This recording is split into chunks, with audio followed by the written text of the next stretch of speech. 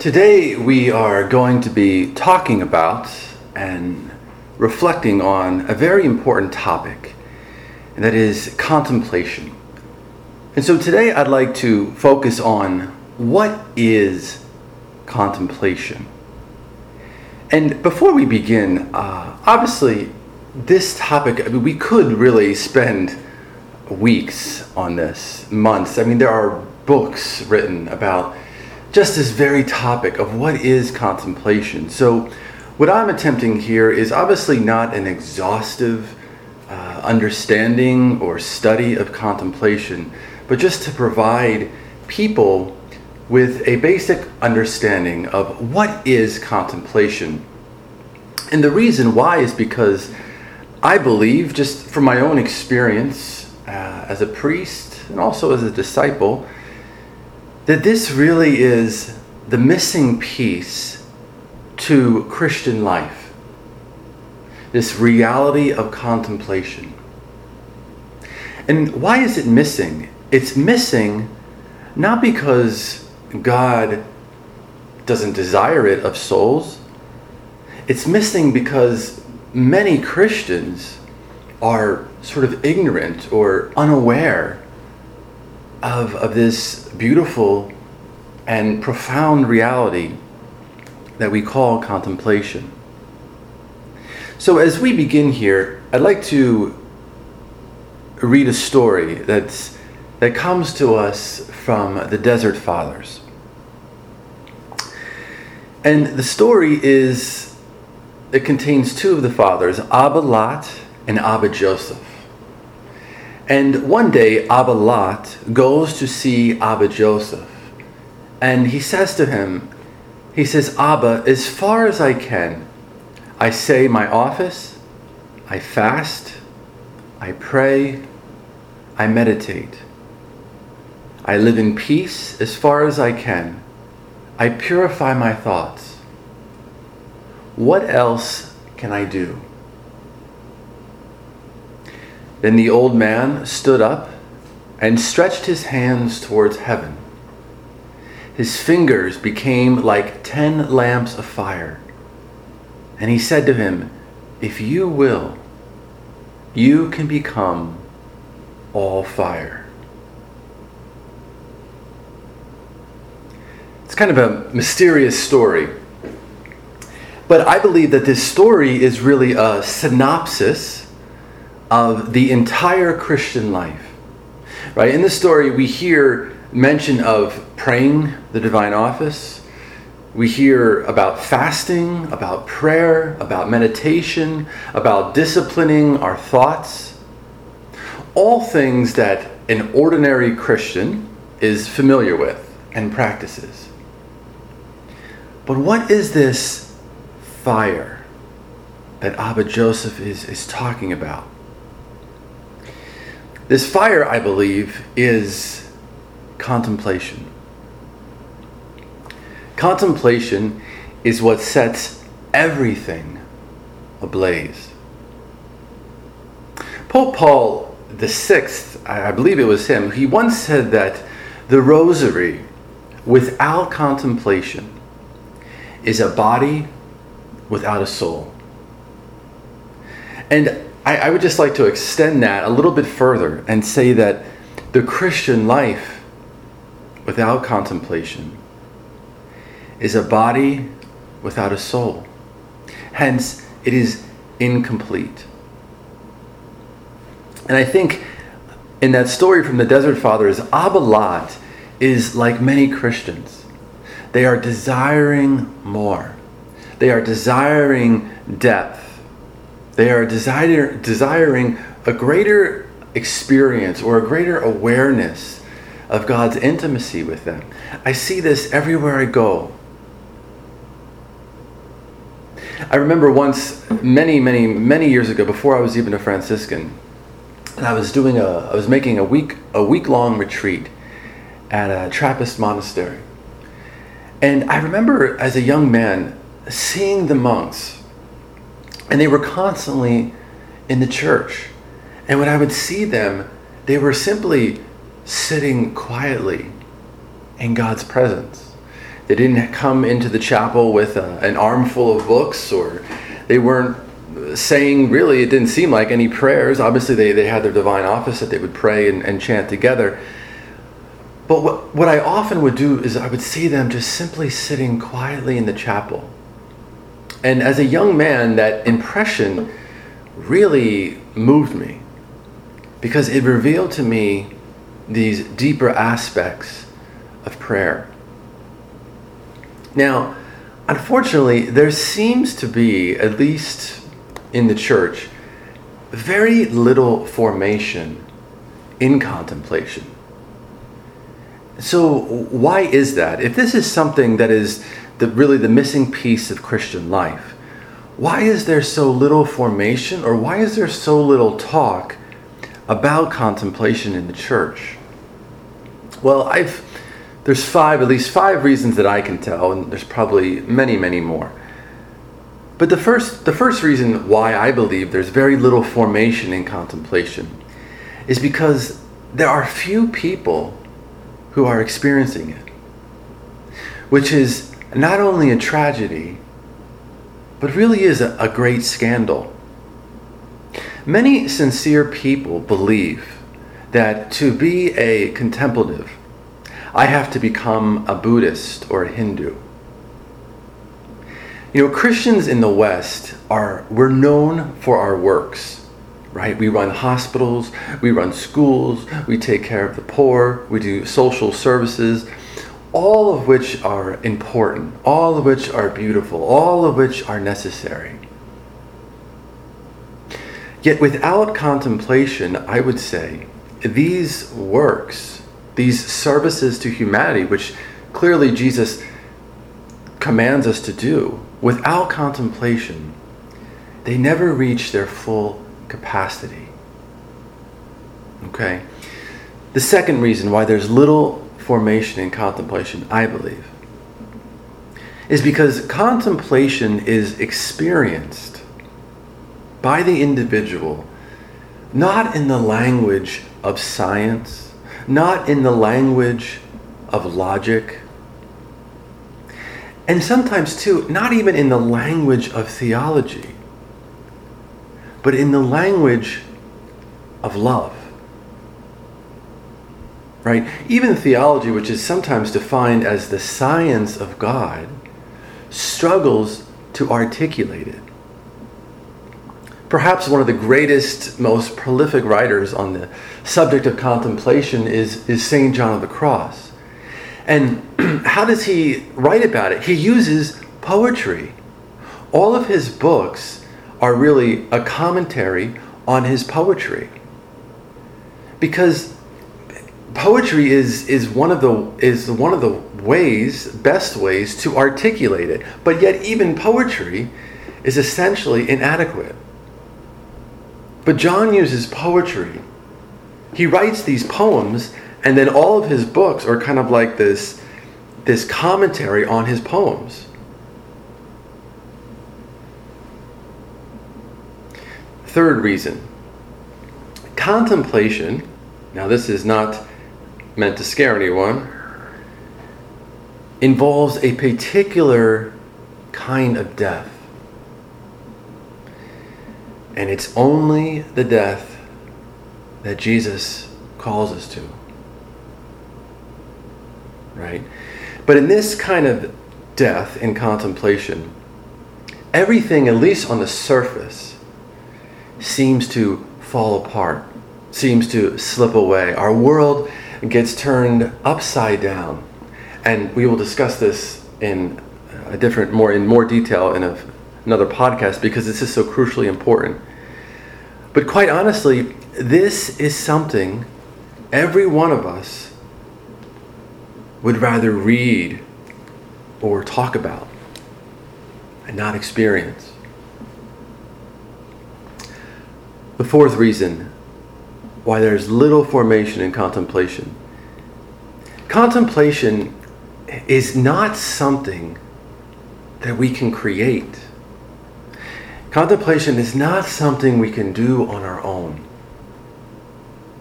It's not something that we can just teach someone, like teaching somebody how to pray the rosary, or teaching someone how to do Lectio Divina, or pray the divine office.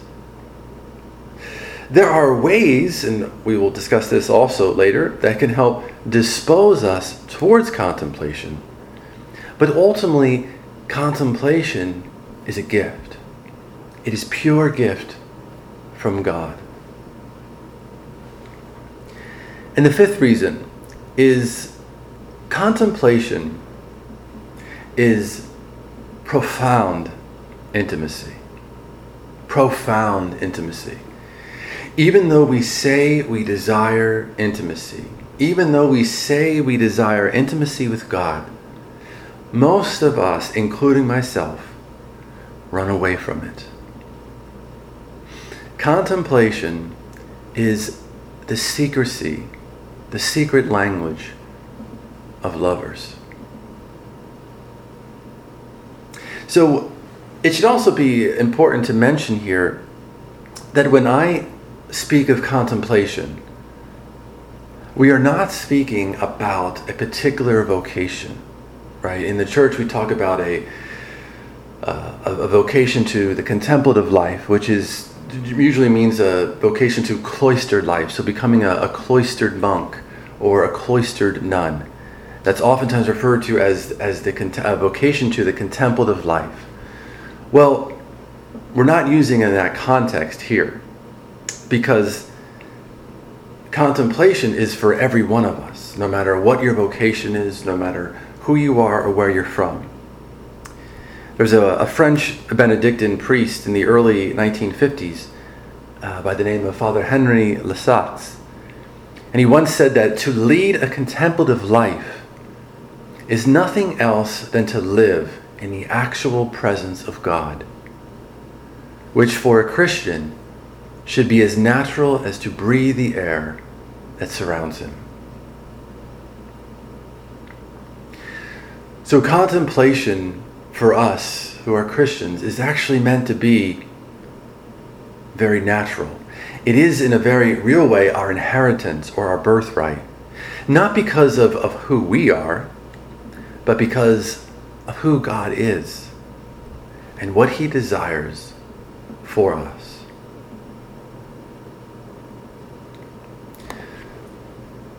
At this point, it's important for us to ask a question. What is the purpose of the spiritual life? I mean, we could just ask the question, what is the purpose of life in general? What is the purpose of our life in relationship with God as being disciples of Jesus Christ? Is it merely, if you are a religious, to keep the schedule? I remember when I first joined the Franciscans, I literally thought, well, if we just kept our schedule, if we were very strict with our schedule, our prayer times, how we did everything, we would have no problems. So basically, just keep the schedule, everything will be fine. Well, that doesn't work out so well. Is the purpose of our prayer life to simply pray a certain amount of prayers, or to say a certain amount of rosaries every day, to never get distracted during prayer, to become morally perfect, to always say and do the right thing, to always feel what is good and what is holy? Well, of course, none of those things is the essential purpose of the spiritual life. They're all obviously good things. But what is the purpose of the spiritual life? St. Peter says in his letter in 2 Peter chapter 1, he uses a very interesting phrase. He's writing to the early Christians there. And he's reminded them that God essentially has given us everything in Christ. This is 2 Peter chapter 1, verses 3 to 4. And he says, the very reason for this gift that is in Christ is so that you and I become partakers of the divine nature. That you and I become partakers of the divine nature. And a very interesting phrase. What does that mean, to become partakers of the divine nature? Are we really from what it seems like, called to share in God's life. Fortunately, many of the early church fathers and doctors of the church have commented and meditated upon this reality of this phrase, becoming partakers of the divine nature. And St. Athanasius, commenting on this, says, "The Son of God, Jesus Christ, became man so that we might become God." St. Thomas Aquinas says, "The only begotten Son of God, wanting to make us sharers in his divinity, assumed our nature, so that he, made man, might make men gods." That language is very strange to us. We're not used to talking or listening to that kind of discussion, that we might become God. Like, what are they referring to here? And what they are referring to is a word that we use particularly more in the Eastern Church, but it is just as prevalent in the Western Church. And that word is divinization or deification. And this is what exactly they're referring to. Divinization is this process of transformation of our human nature by divine grace to live the life of God. It is, to sum it up in two words, becoming God-like. This is what Peter is talking about when he exhorts the Christians and reminds them that they are to become partakers of the divine nature. You and I are called to share in God's life. We are called to become God-like. This is the purpose of our life. This is the purpose of our prayer life. This is the purpose of our ministry. To become God-like, to become divinized, to become partakers of the divine nature. Contemplation, I would argue, is a necessary ingredient for this transformation. Because without contemplation, there cannot be genuine divinization.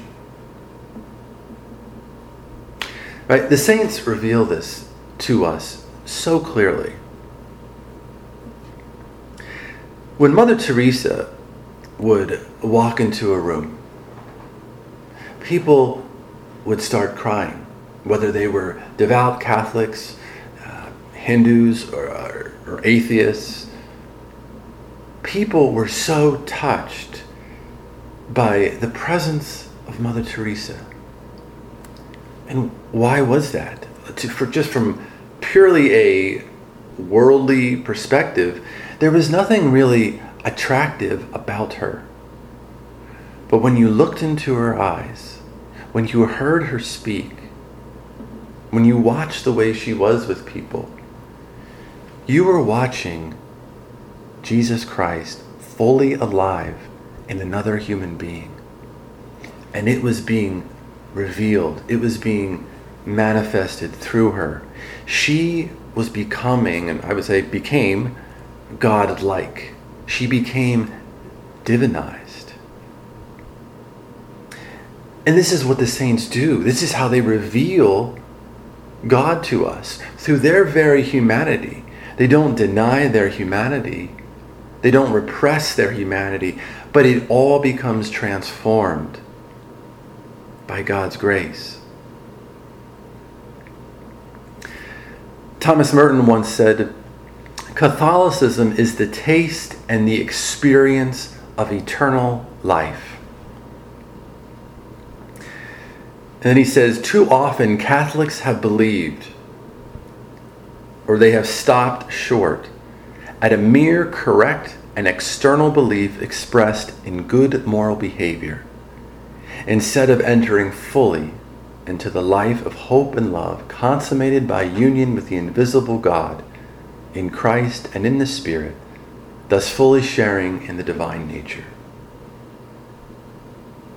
So what is he saying? He says, oftentimes we, in some sense, we set the bar way too low. We stop way too early. We think just to be a good Catholic or a good Christian, we just have to obey the commandments and live a good moral life.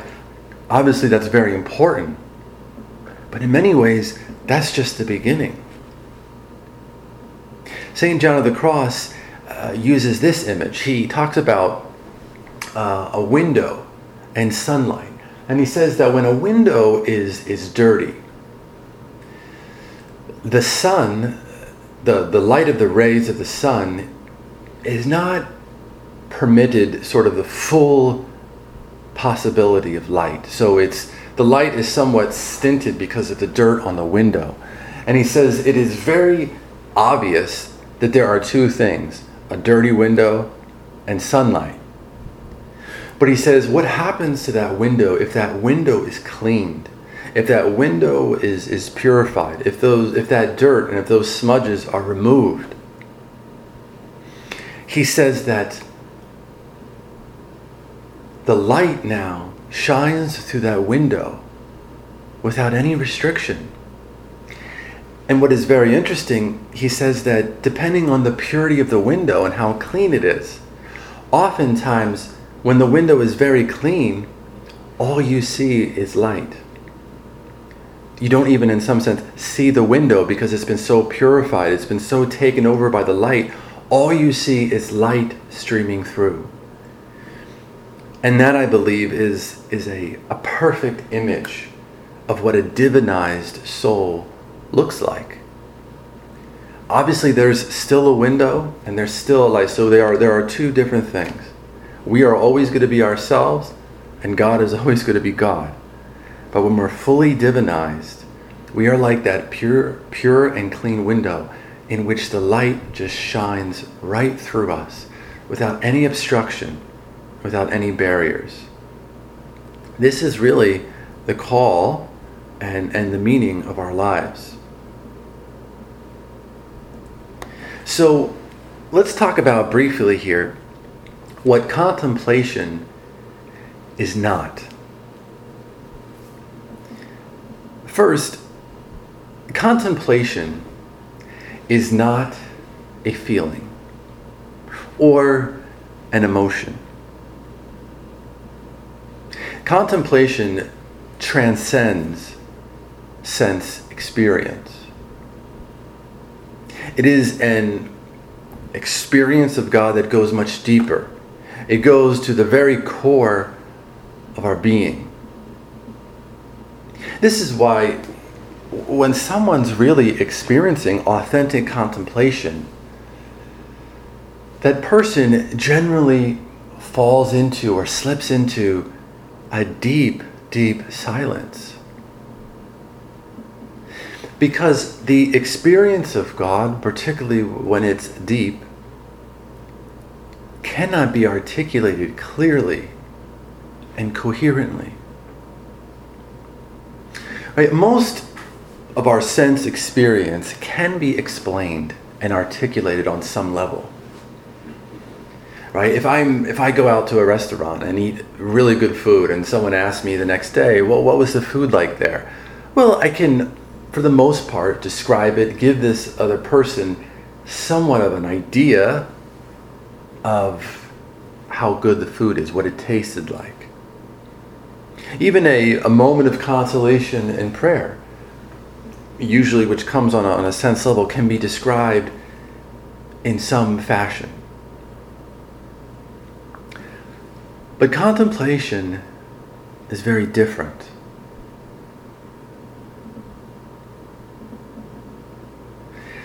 Once again, Thomas Merton says, there is nothing more repellent than a pseudo-scientific definition of the contemplative experience. He says to describe reactions or feelings in contemplation is to situate contemplation where it is not to be found, in the superficial consciousness where it can be observed by reflection. This reflection and this consciousness are part of the external self, which dies and is cast aside like a solid garment in the genuine awakening of the contemplative. So in other words, what he's describing here, reminding us of, is that contemplation is operating on this deeper level than just our feelings, just our emotions, or just our thoughts. Which is, in some ways, without obviously degrading these things, they're important, but it is our superficial self. It's not our real self. Number 2, what contemplation is not. Contemplation is not a new age technique, nor is it a method of prayer.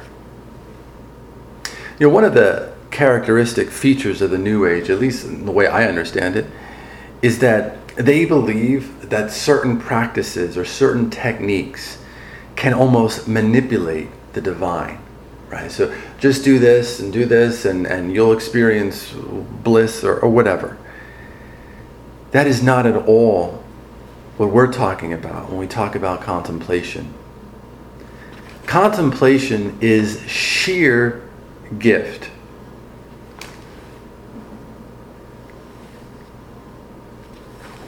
The best we can do is dispose ourselves towards it.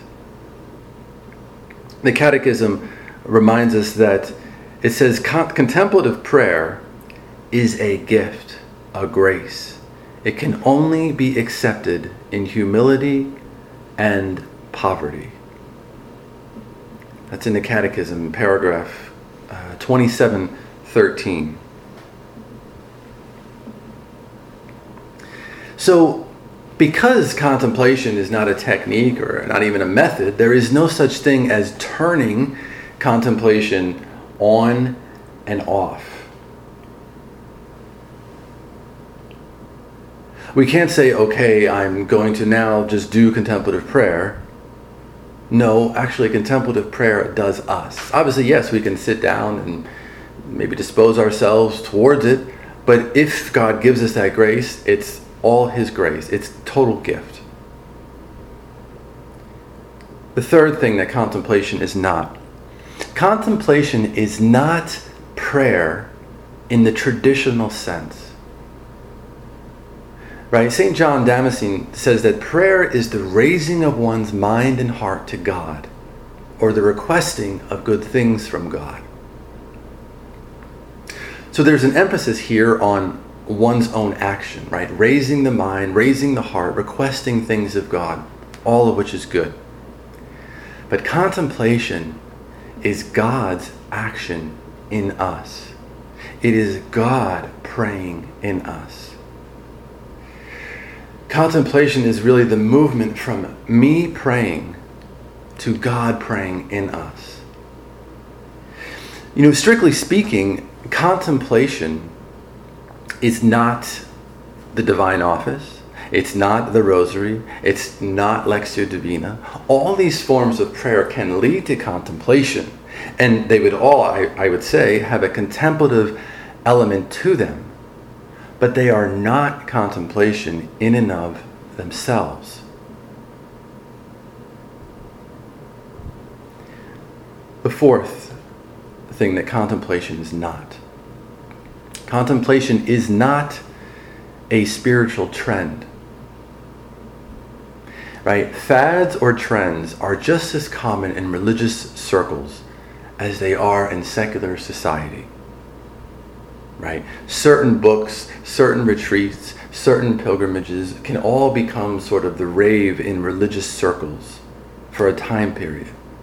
And this is not necessarily bad. It has its place. Could be the movement of God in a particular time or a particular place in a particular community. But once it serves its purpose, it disappears. Contemplation is not like this. In the foreword for the book, The Cloud of Unknowing, which is in many ways, a classic on contemplative prayer. This is what the author says. He says, "As for those who are worldly gossipers, flatterers, the scrupulous, busybodies, and the hypercritical, I would just as soon that they never laid eyes on this book. I had no intention of writing for them and prefer that they do not meddle with it. This applies also to the merely curious, educated or not. They may be good people by the standards of the active life, but this book is not suited to their needs." So what's he emphasizing there in very strong language? Contemplation is not a trend. It is a beautiful, pure gift of God. The last thing that contemplation is not. Contemplation is essentially, and we alluded to this a little bit earlier, indescribable. You know, in one of St. John of the Cross's poems, it's called A Gloss with Spiritual Meaning. He is writing about in this poem this profound experience that he has of God. And his conclusion and sort of the chorus of the poem is when he comes to the time of trying to articulate it, he says, "I don't know what." He refers to it as, "I don't know what." This beautiful, deep, transcendent experience of God over and over and over again in the poem. He refers to it as, "I don't know what." Now, St. John of the Cross is a doctor of the church.